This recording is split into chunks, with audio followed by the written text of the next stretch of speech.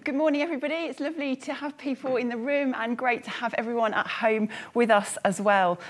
Today, we are going to be finishing our mini-series called Emerge that we've been looking at over the last couple of weeks. What does life look like as we emerge out of this period of time that we've been through over this past year?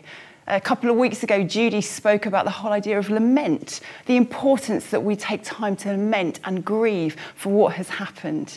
And then last week, Nathaniel talked about getting our priorities right. How is it that we can seek and know God as we go into this period of time ahead? And this morning, we're going to be looking at the whole idea of expectation. What is our expectation of God? What are we expecting of him to do in and through us as we go into these coming days, weeks and months?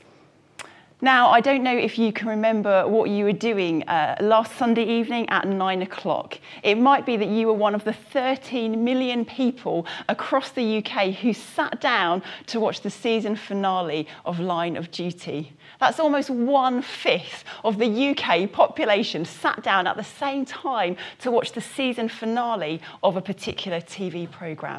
There was great expectation about how it was going to end, and I promise there won't be any spoilers for those who might not have watched it yet today.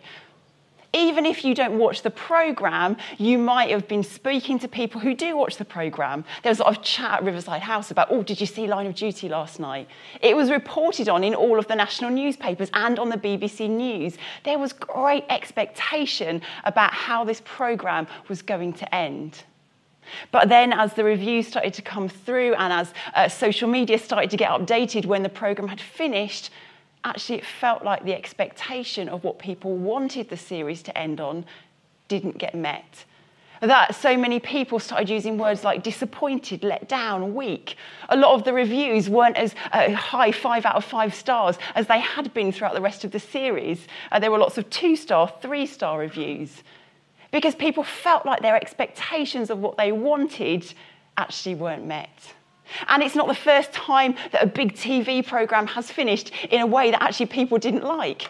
I don't know how many people watched the series Lost a number of years ago. There were 6 seasons, and it started off as this big programme. This plane crashed on an island. Everyone got really excited. I used to meet with my friends every Sunday evening to watch it, and I still don't know what happened in the final episode. It is a mystery to me, and if you can understand what it is, please do put it in the comments. I'm sure my husband will because he loved it. I didn't know what happened, and it was panned by the critics. More recently, American TV show Game of Thrones or The Undoing, series that were seen as these critically acclaimed, brilliant TV programmes, got panned by the critics right at the end because the expectations of how people wanted it to end simply weren't met. But as I was thinking about this and thinking about how much we invest into watching TV programmes or reading books, we get so invested into them, into the characters, into the storylines, into the things going on, that maybe simply they never will meet our expectations because we know that when they stop, they aren't in our lives anymore. That we invest so much into these characters and storylines in observing them that when they finish, we suddenly feel bereft because they're not there anymore. That maybe our expectations simply cannot be met. But there's one story that we know that we are all a part of. Not just 13 million of us who sat down to watch the end of Line of Duty, but every single human being in this world who has been and who will be. Because at the beginning of this year, we looked at the book of Genesis, the first book of the Bible, and we saw that as God created this world, God created human beings not just to be bit parts in his story, but to be the central characters in the story of this world that he had created. Because we looked at God said that we were made in his image. We were made in the image of God, the creator of the universe, to be down on this earth living our lives. We were the central characters. We are the central characters in the story of God's creation. And yet, do we come to that with the same expectancy and excitement with which some of us sat down last Sunday evening? Do we come excited knowing that we are part of this incredible story where God has made us as his image on this earth? Or maybe over the course of this past year, as we faced difficult things and we felt tired and run out, we might have become more acceptant of God rather than expectant of God. That we know that God loves us, we know that we can have a relationship with him, but actually part of us has lost that sense of God. We are expectant of the incredible things that you can do in and through us more than we could ever possibly imagine. Or maybe you're here this morning and you haven't even yet got to the point where you know the acceptance of God in your life. What does it mean to accept God? But once I have accepted God, how incredibly expectant can I be of all that God will do in and through me? Now, when we look at the book of Ephesians, it's quite different to some of the books in the Bible that have come before it, because some of the books that come before it that were written by Paul, who is the same guy who is thought to have written Ephesians, are actually written to churches to kind of say to them, hang on, you've got it a little bit wrong. They're slightly sort of challenging telling off books to begin with, because they're saying, do you know what? You've lost the central point of why you believe what you believe. Because what you believe is because Jesus Christ, God's Son, came to this earth so that you can have a relationship with God. And some of these other churches at Corinth and Galatia had got a bit sidetracked by other issues. But when we look at the book of Ephesians, there is a difference. Because this book simply starts by wanting people just to really understand how loved they are. There is encouragement the whole way through of saying, Jesus loves you. You are loved. This is how you can know you are loved. And it's thought in the early manuscripts that were found of the book of Ephesians, the word Ephesus isn't included in them. That was added on later. Because it's thought that this book that Paul wrote while he was in prison was a letter that he wrote to all of the churches as a form of encouragement to say to them, keep going, know that you are loved, know that you can all have a relationship with Jesus, and this is how you can do it. And probably what happened was that the church at Ephesus got this letter and they went, wow, this is such good stuff. We want everyone in our church to really take hold of this as the central message for what they believe. So probably they championed it, and that's why the kind of Ephesus bit got added in later, that the book of Ephesians became the church of Ephesus saying, come on everybody, believe this. This is brilliant. Now, I don't know how many of you noticed, or maybe when you have read, if you have read this passage before, in chapter 3, verse 14, there's a little phrase that I kind of skimmed over when I first read this. And it says, for this reason, I kneel before the Father. Now, if we've had any sort of church background, or we've been used to going to different sorts of churches, probably the fact that people kneel to pray, we don't think much of. Okay, yeah, people pray when people kneel when they pray, of course they do. If you have ever been into a Church of England church, often when people take communion, they go up to the front and they kneel to receive communion. We probably don't think much about it, but actually, this was really important when Paul wrote this letter. Because for the Jewish custom, the Jewish faith, kneeling in prayer was not done. It wasn't the sort of majority thing that happened. Sometimes it did, but often not. The way that the Jews would pray was standing up. And many people who were coming to faith in Jesus came from a Jewish background. So it wasn't normal for them to kneel as they prayed. For the Gentiles, the non-Jewish people who were coming to faith in Jesus, they weren't used to kneeling when they prayed. Often when they prayed to different gods or to deities or to leaders, they would lie with their arms outstretched. So when Paul uses this simple phrase that often is a throwaway phrase that we probably wouldn't think much about, there is a great significance in what he is saying. Because he's saying this is something new. It doesn't matter what your background is. It doesn't matter what you have known, what you have come from. We together are creating something new where actually we can simply kneel before our Father in heaven. That every family, every person here on earth can come to know what it is to be in a relationship with God, with God's Son, Jesus. And Paul says right at the beginning of Ephesians in chapter 1, he kind of lays out why he's written this book and what he wants to say to people. Because it says, I keep asking that the God of our Lord Jesus Christ, the glorious Father, may give you the spirit of wisdom and revelation so you may know him better. That this book is for us to know God better, to know him in our lives. Paul has prayed that we will know him better. And he's shown us that this is a message for all of us, regardless of our backgrounds, regardless of who we are or where we've come from. And then in chapter 3, verse 20, he gives this wonderful message to each one of us, which this morning we can really take hold of.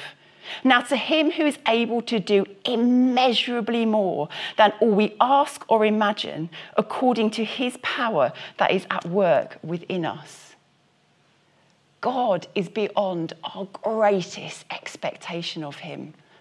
He can do immeasurably more than all we could possibly imagine. And the more that we know him, the more that we get to know him in our lives, the more we will be able to grow in our understanding of what that expectation of those immeasurably more things that God can do for each one of us are.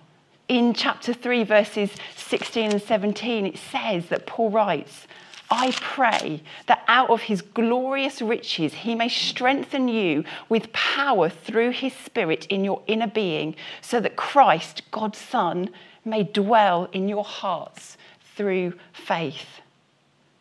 And how will that happen? How can we let God dwell in our hearts in a way that means we understand and we know him more so we can expect more of him? Well, Paul models it throughout this whole book. Because the way that Christ will dwell more in our hearts, the way we will get to know God better in our lives is simply through prayer. The book of Ephesians is a book saturated in prayer. It starts with praying, it ends with praying. The whole way through, Paul is praying for his church, for the church of God. Because in prayer, we can get to know God better. Prayer is a relationship with God, which enables us to understand him more and more in our lives. And if we're being really honest, prayer is a mystery. Prayer can be really hard to understand at times, because there may be things that we have been praying for years and years and years and saying, God, do this thing for us. And we haven't felt like that prayer has been heard. Or there might be things that we have prayed and then something different's happened and we've said, God, we don't understand. It's a mystery. But we know one thing we can be assured of is that God hears and he promises to answer prayers. But sometimes that can be a mystery. Whilst we don't always understand it, ultimately we know we are called to do it. That we are called to pray, to be in God's presence, to accept him into our hearts so that we can know him more. Jesus models this, God's Son on earth, so wonderfully that time and time again we read throughout the Gospels, which are the first 4 books of the New Testament in the Bible, which tell us about the life of Jesus, that time and time again Jesus withdrew to pray. He was God's Son here on earth. He was God on earth. But he needed to pray. He needed to take that time away from what he was doing, from the crowds, from the people, to simply be in God's presence, to pray, to fill himself up, ready to go back out and to do the work that he was doing here on this earth. In the book of Acts, a book which talks a lot about the early church, so when the church was first formed and how that happened, we read right at the beginning of Acts, when the church is really, really just beginning. In chapter 2, verse 42, it says, they devoted themselves to the apostles' teaching and to fellowship, to the breaking of bread and to prayer. And then it goes on to say, and the Lord added to their number daily those who are being saved. Prayer has been modelled to us time and time again as the way that we can let God dwell in our hearts, to know him more so that we can become more expectant of all that he can do in and through us. And I think for even those who don't yet have a relationship with God, there is something very instinctive about praying. We don't know why we always do it, and yet sometimes we find ourselves doing it. Back in April 2020, so just when the pandemic had really hit the UK and we were in kind of the toughest season of lockdown, A national newspaper reported that the coronavirus pandemic has resulted in a 50% surge in online searches for prayer as people turn to religion to cope with feelings of anxiety, hopelessness. People were praying. They might not have known why they were praying, but they suddenly felt they needed something. There was something instinctive within them. I don't know if you remember many years ago the story of the plane that landed on the Hudson River. An incredible miracle. A plane that took off had engine failure. There wasn't time for the plane to get back to the airport, and if it had crashed, it would have crashed on a city, killing thousands upon thousands. And so the pilot took the decision to try and land the plane on the Hudson River. There was a small percentage that plane would manage to survive the impact of a landing on water. But when you read reports of the people who were on that plane, on which every single person survived, they said that as the plane went into descent, there wasn't screaming, there wasn't panic on the plane. There was simply the sound of people praying. We don't know how many of those people who did that Google search back in 2020, who were on that plane that landed on the Hudson River, had a relationship with God. But whether they did or whether they didn't, there was something instinctive within them that called them to pray, that rose up within them. I don't know how many of you have ever seen or experienced a water birth, a child being born into water. But it is a complete miracle, because when the child or the baby is born, it doesn't breathe.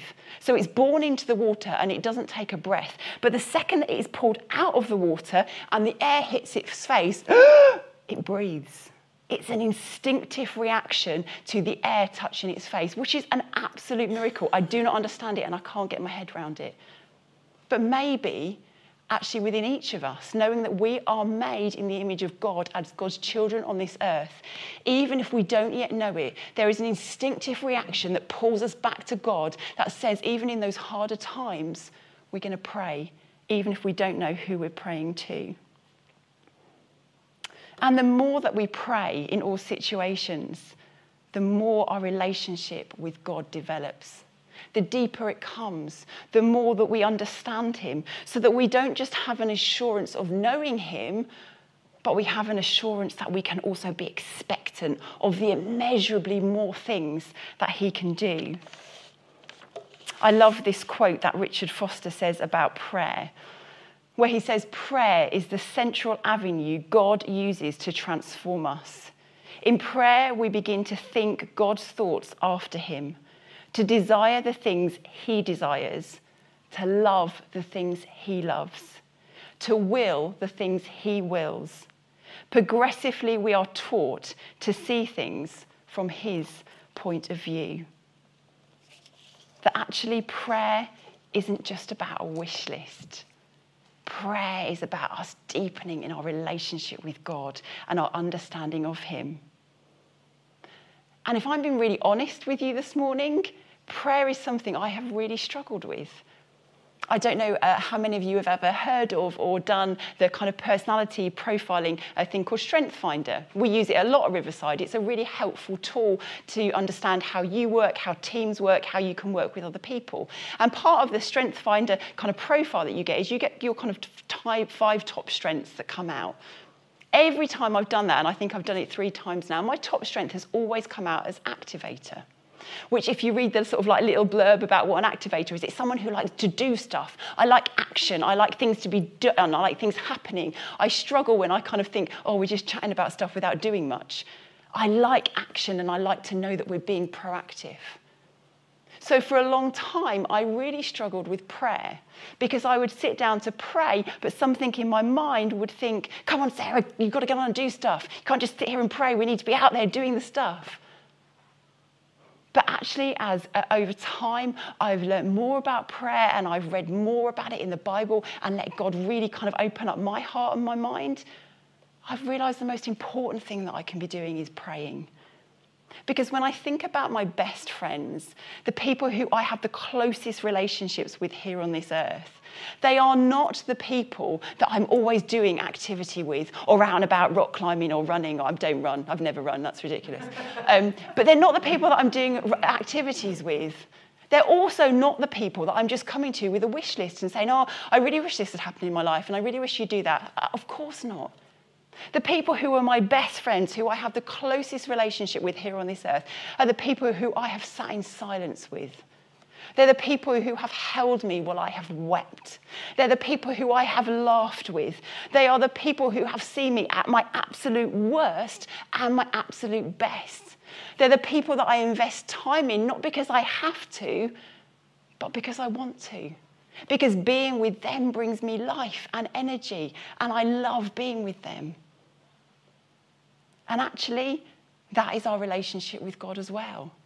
That we don't come to him in prayer because we have this wish list of things that we want to happen, that just as we think they should. Or we don't come to God just simply always talking. We come to God because we want to. Because we want to grow in relationship with him. And even when that feels hard at the beginning, the more we do it, the more we will grow in relationship with him, and the more wonderful it will become. Soren Kierkegaard said, a man prayed, and at first he thought that prayer was talking, but he became more and more quiet until in the end he realized that prayer is listening. It's a relationship. It's a two-way thing of being in God's presence. It's not our wish list, but our time to let God dwell in our hearts, as Paul says in verse 17. And the more that we get to know God, the more we pray, the more intimate our relationship with him will come. And the wonderful thing is we can pray at any time, in any place, anyhow we like. A couple of weeks ago, I came to church with my life group, to Live Church with my life group, and there's quite a lot of children that are in my life group. And I went out with Melody when she was in the garden with the kids while the talk was happening to help her. There was a beautiful moment where Melody had the big parachute out and the kids were all around the outside, and nearly every single one of those children prayed. They didn't care what they said. They didn't care about the words they used. They just knew they were chatting to God. And so we had prayers about, guinea pigs, or we had prayers about, God, help me because I feel a bit poo this morning. All sorts of prayers. But they were the children just chatting to God as they would chat to anybody. And I found it such an emotional thing to see those children in that moment chatting to God, knowing that we can pray at any point, in any place, anyhow we like. And as we do this, we will be able to grow in our expectancy that the creator of this whole universe is at work in and through us to do immeasurably more than we could ever possibly imagine. Back in early 2020, for those of you who were part of Riverside then, you might remember that we began the year looking at the book of Acts, the early church specifically. And we prayed and we fasted for the first week in January. We came before God and we said, God, we look at the early church and we see all these throwaway verses that say thousands were being added to your number every day. And God, we want that. We don't want that because we want a massive church. We want that because we want people's lives to be in relationship with Jesus, to know that they are so loved and that they can live on this earth with the expectancy of a relationship with God now and forever. A story that will never end. The expectancy that one day we will be in eternity with God. And as we prayed, I remember one specific prayer meeting, someone had a picture that they felt God give to them of someone on their knees simply praying. And they felt God say to them that it wouldn't be through activity or programs or events that God would bring people to us. It would simply be through prayer. Little did we know that 2 months later, church as we had known it would stop for a year at least. Because as the coronavirus pandemic hit the UK, we were forced back into our homes. We were forced back to worship as the early church worshipped. We had prayed, God, do it again.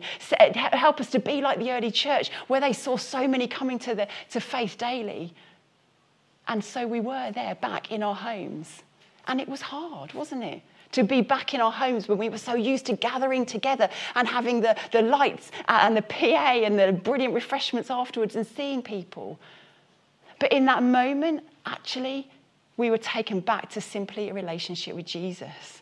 It was us and Jesus in our homes. That we met in smaller groups, just as the early church did, albeit by Zoom, which I'm sure they didn't have in the early church. But we met in our smaller groups, our life groups, our community groups online. And we met and we encouraged one another and we prayed.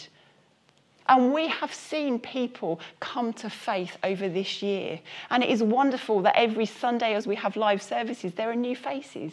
People who weren't part of our church in January 2020. Because as God took us back to the stripped away version of our faith, we simply were left with prayer and our relationship with Jesus. And if that has been a real struggle for you, and I know for many it has, I know for me it was at times as well, massively, then maybe this morning actually God's saying, just try prayer again. Try coming to me. Try simply letting me dwell in your heart and letting you know that you can accept God whilst also being expectant of God. But we're in an exciting time in our church again, because at this point we are today starting our week of prayer walking. We are spending this week praying and saying, God, do it again. We are going to pray for our communities. We are going to pray for our city. We are going to pray for the people that we love. There are 834 subscribers to the Riverside YouTube channel. Some weeks there are up to 2,000 people who watch these services. I don't say that to go, woohoo, go us. I say that because if every single one of those people went out and prayed this week, oh my goodness, what could happen? Because we have a God who can do immeasurably more than we could ever imagine. And it's been wonderful to hear stories of life groups and community groups who have already arranged to meet in smaller groups and go out and pray. And if you can't go out and pray, then pray in your home or meet some people over Zoom or on the telephone. Let's pray this week and let's come with expectant hearts to say, God, do again what you did in the early church, because we want to see people know you. We want to see people love you. And maybe if you're with us this morning and you have never yet accepted God into your heart, can I just encourage you to simply pray a prayer that says, God, I don't even know if you're there, but I would love to see if I could know that you're there. God, come and fill me now. Let me know what it is to be in a relationship with you. Off the back of our prayer week last year, back in 2020, John, who is leading the service this morning, and Ben wrote a song that they felt God give to them. And the words of the song say, God, do it again. You've done it before. Help us believe. We're expectant for more. And as we sing that song now, knowing that this was a song written for Riverside, maybe simply just use it as a response to say, God, do it again. We want to be expectant. We don't just want to be excited for the end of TV programmes. We want to be excited for what you're going to do in this city and in our lives. God, do it again.